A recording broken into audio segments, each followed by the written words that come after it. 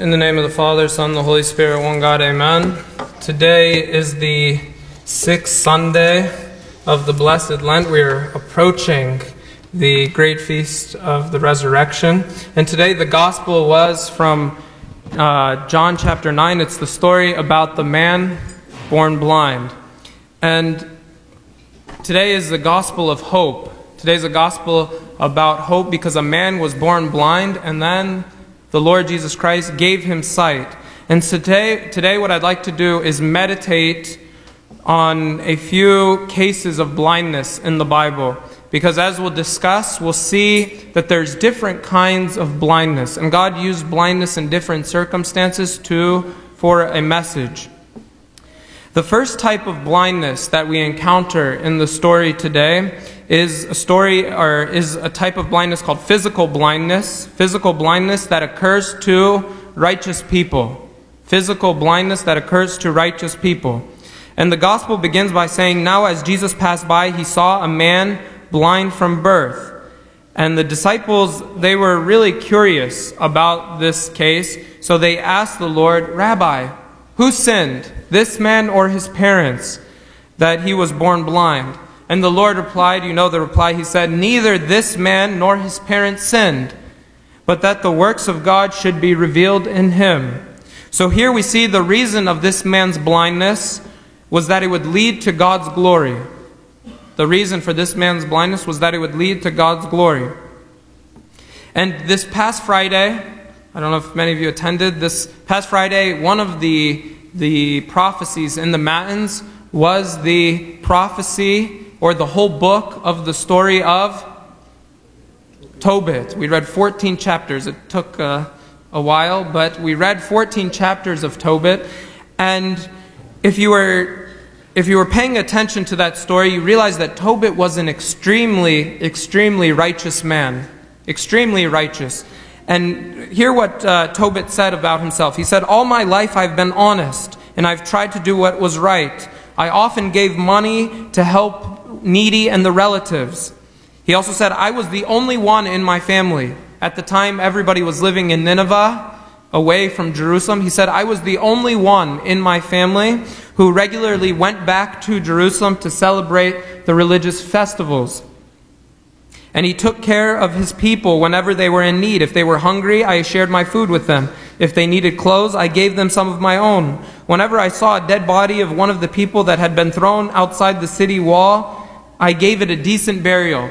And if you know the story of Tobit, he got in trouble for burying the dead around. And then there was a feast. He had a feast in his own house, and he heard about another person who had been murdered, a fellow Jew who had been murdered. And he left his dinner and his feast to go to bury the dead. And then what's interesting is right after he did this wonderful, amazing work of charity, some unfortunate event happened and he became blind. And he says, for 4 years I could see nothing.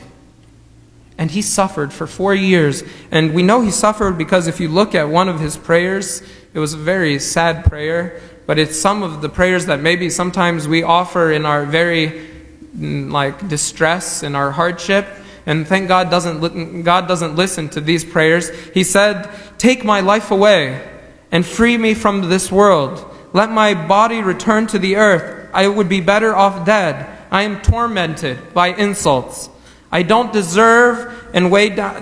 tormented by insults I don't deserve, and I'm weighed down with despair. Lord, give me a command that all my troubles to an end. Take me to eternal rest." You can imagine the pain and the suffering that Tobit felt. But make no mistake about it, through this difficult time, through this blindness, that the Lord heard the prayers of Tobit. And I'm going to skip most of the story, but it's a beautiful story. It's a love story, and there's very nice parts of it. Go home and read it. But I'll jump to the end where the archangel Raphael was sent to heal his blindness. And hear what the archangel says to Tobit. He says, "Tobit, when you prayed to the Lord, I was the one who brought your prayers into his glorious presence." So God is always hearing our prayers, and the angels are lifting up our prayers to the throne before God. That's why the psalm of today, if you go to see the psalm, it says, "Give ear to my supplication. Hear my prayer, O Lord. Hear my prayer, O Lord." Then he goes on and says, after Archangel Raphael said, "I was the one that took your prayers to heaven," he says, "On the day you got up to the table without eating your meal in order to bury that corpse, God sent me to test you. God sent me to test you. But he also sent me to cure you 4 years later." He also sent me to cure you 4 years later. And then this is the key, the kicker here. He says, "Praise God and tell everyone about the good things he has done for you, so that they too will honor him and sing his praises. Let everyone know what God has done." Let everyone know what God has done. Never stop praising him.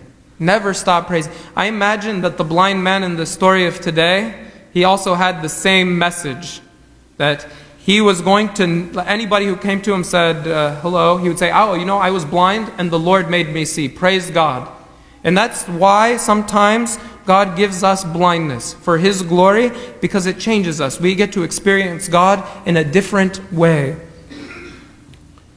The next category of blindness that I want to discuss is also physical blindness, but it is sent because it's the consequence of sin, or to set people on a new path. To set people on a new path. Maybe you're on the wrong path. God sends blindness, physical blindness, to change their way. Like Saul. Saul was on the way to murder Christians. And then on his way, the Lord gave him some blindness, and he was blind for 3 days. And I think God gave him this blindness to teach him a lesson. One commentary that I read, it said, Christ, in order to further the discovery of himself and his gospel to Saul, took him from the sight of other things. So he closed his eyes so he wouldn't see anything else, that he may look to Jesus and him only. So he was blind just for a time so that he would see Christ, and that's it. And I think another lesson that he wanted to give St. Paul was that he wanted to prepare him for his future mission.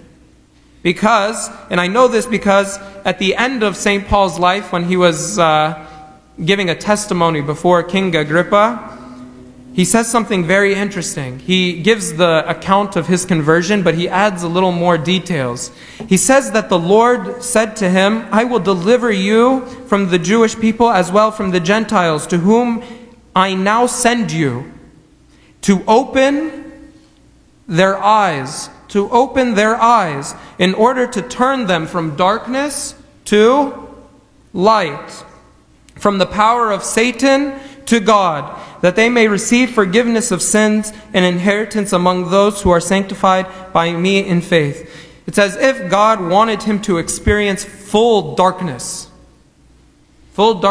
so that he could understand how to open the eyes later as he went to preach. There's also another story about the same type, that God sent blindness to for a person's salvation. During the ministry of St. Paul, there was a sorcerer who was, his name was Bar Jesus, and he was confusing someone that St. Paul was trying to convert. So St. Paul looked at him and said, "You son of the devil, you are the enemy of everything that is good. You are full of all kinds of evil tricks, and you always keep trying to turn the Lord's truths into lies." He says, "The Lord's hand will come down upon you, and you will be blind, and you will not see the light for a time." And then it says that dark mist fell on his eyes for a time. God sometimes sends blindness for us to change our way. So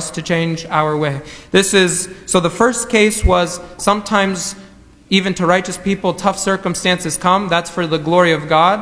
This is now sometimes tough circumstances happen to us so that we can repent and change our way. The next group of people that I'm going to talk about, this is like a disaster. They have eyes to see, but really they're blind. They have eyes to see, but they are blind. And this is the group that our Lord calls out in the gospel today. And He calls out the Pharisees and He says, actually, you guys are the blind ones, not this blind man. He says, for judgment I have come into the world, that those who do not see may see, and that those who see may be made blind. And this is the most dangerous and most unfortunate type of blindness. This is the blindness where you can see the speck in someone else's eye, but you're too blind to see the plank in your own eye. That's a type of blindness. That's the blindness that the Pharisees had. That they would see the speck in other people's eyes and they couldn't see the planks in their own eyes. You know who else suffered from blindness in this story? The parents of the blind man. Very blind people. We become blind when we suffer from something called social conformity. And they couldn't admit that this was their son. So they said, oh no, this isn't our son. And I think we do the same thing. We're blind when we want to fit in certain circles or appear cool in certain eyes. So we do things and we turn away from God so that we can have company with others. That's what the parents did in the story of today. That is blindness. That is blindness. To be blind in this sense is to not have a relationship with the Lord. And to be blind is to have a hard heart that's not receptive to the word of the Lord. To be blind is to not repent from our sins. To be blind is to not repent from our sins. I was reading in the book of Jeremiah a very beautiful story. It's not actually that beautiful. It's actually a very sad story, but it's very enlightening. He says to the people of Israel, he says, I kept sending you my servants, the prophets, who told you not to do these terrible things that I hate, that God hates. But you would not listen or pay attention. You would not give up your evil practice of sacrificing to other gods. And then this is the interesting part. He says, you yourselves see the destruction that I've brought upon Israel. Because at the time they were in Egypt. So he said, look, you see the destruction. Can't you see all this happened because that you turned away from God? But you know what the people said in reply? He says, they said to him, we refuse to listen to what you have told us in the name of the Lord. The people said, we refuse to listen to you, what you have told us in the name of the Lord. And then they said, we will do everything that we said we would. We will offer sacrifices to our goddess, the Queen of Heaven. And we will pour out wine offerings to her, just as we, our ancestors, our king and our leaders used to do in the towns of Judah. This is so blind. This is blindness to the extreme. That God is trying to set them on the right path. And when He sent His prophets, and even the Lord Jesus Christ Himself, they couldn't see at all. The great news for us, though, is that God can open our eyes. God can open our eyes if we repent. If we repent. And He wants to open our eyes like this blind man. He wants to fill us with His peace. One of the verses that we say in the Great Lent, that is from the Scripture, says, the peace of God, which surpasses all understanding, will guard your hearts and your minds and your eyes through Christ Jesus our Lord. Add eyes to it. But marra, guard your hearts and your minds and your eyes in Christ Jesus our Lord. And I think this is the reason that our Lord Jesus Christ, He came and took flesh. He came and took flesh. He said, I came to be the light of the world. He came to be the light of the world. He wanted us to see Him. He wanted us to see Him. He wanted us to return from our wickedness. He came to give light to the world. As we approach this glorious feast of the resurrection, let us ask God to really open our eyes and take away this blindness that the Pharisees, the parents, and many of the world is dealing with blindness and social conformity. We ask Him to open our eyes, to remove our blindness, and to soften our hearts so that we can live a life of repentance and joy. And glory be to God forever. Amen.